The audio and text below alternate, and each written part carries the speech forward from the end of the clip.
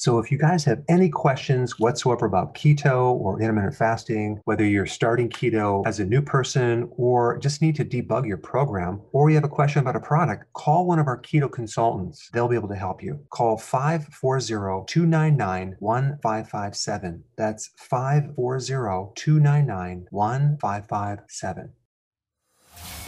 Welcome to the Dr. Berg Healthy Keto and Intermittent Fasting Podcast. Now, your host, the man taking your health to a whole new level, Dr. Eric Berg.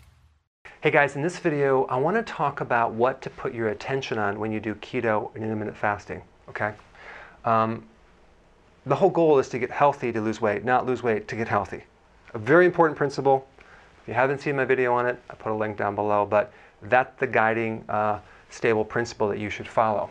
And there are various indicators of health, okay, that are way better than the weight loss being an indicator, okay? And I'm going to tell you why when we're done, but here's what you should do when you start out. You should get a chart and list these items right here. Energy, especially in your head, okay? Sleep quality, memory, focus, inflammation, overall mood, vision, and stress tolerance. And go ahead and rate all these things from 0 to 10, okay? And every week, make a log out of it and re-rate this and put your attention on it, because whatever you put your attention on is going to improve, okay? And so if you put your attention on losing weight, that's a negative goal. Your body doesn't like to lose anything, okay? So it's all about gaining health, not losing something. It's kind of like if you're married and say, honey, we're going to have a goal. We're going to fight less this week. We're going to fight 5 times less this week. That would not be good. That wouldn't work. So this is where you want to put your attention on these indicators right here. Forget about the weight right now. That will come, and if you do that, it'll come faster, because you don't want to add more stress to the situation if you don't lose weight, because a lot of times you'll lose water weight and it'll plateau, or you're gaining muscle mass, and your size might not shrink at first. But as you do this and you improve these, I promise that your clothes will start fitting looser and you'll eventually lose the weight that you want.